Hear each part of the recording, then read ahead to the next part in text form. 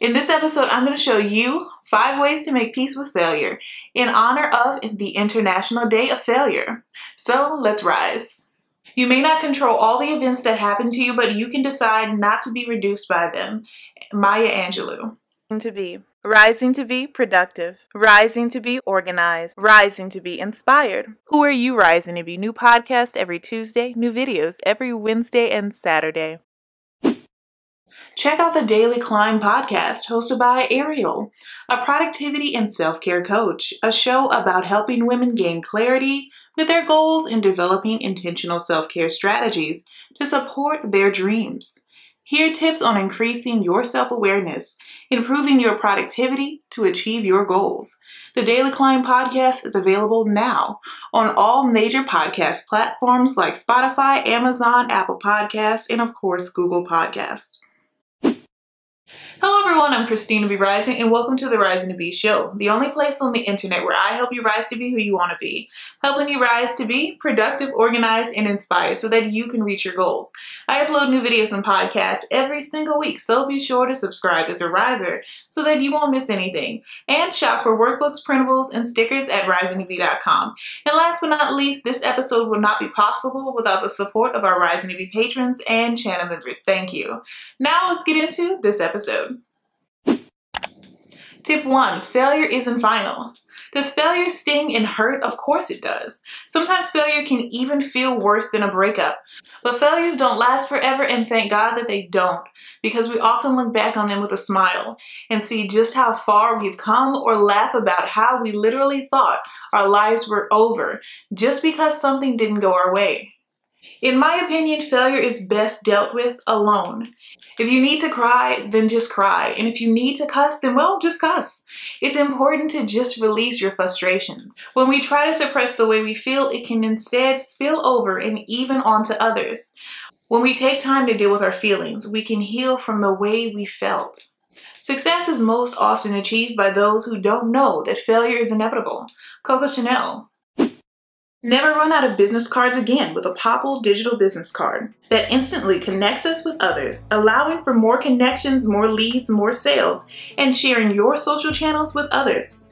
And instantly share your contact info with your clients.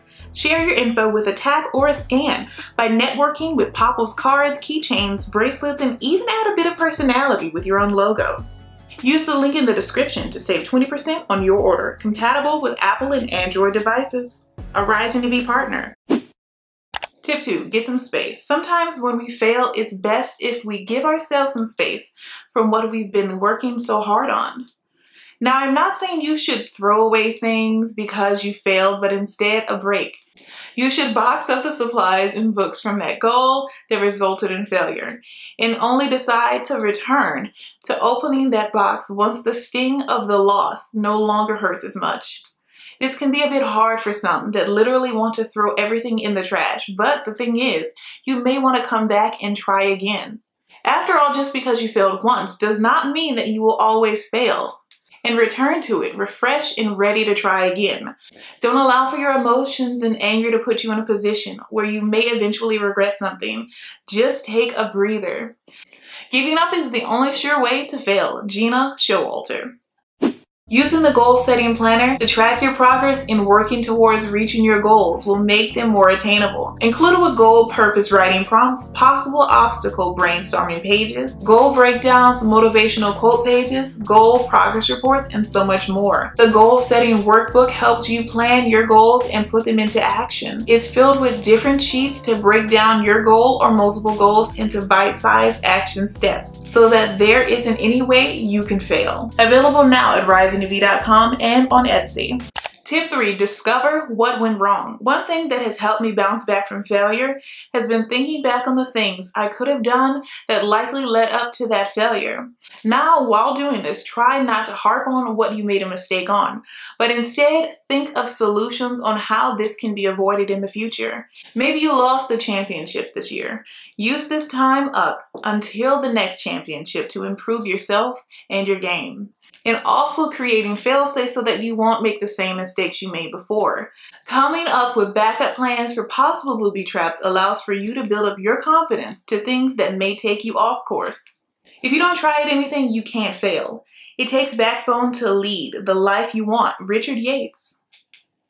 Tip 4, get help. Sometimes we often fail because we were too stubborn to ask for help or even assistance, which instead leaves us going into things blind or unprepared.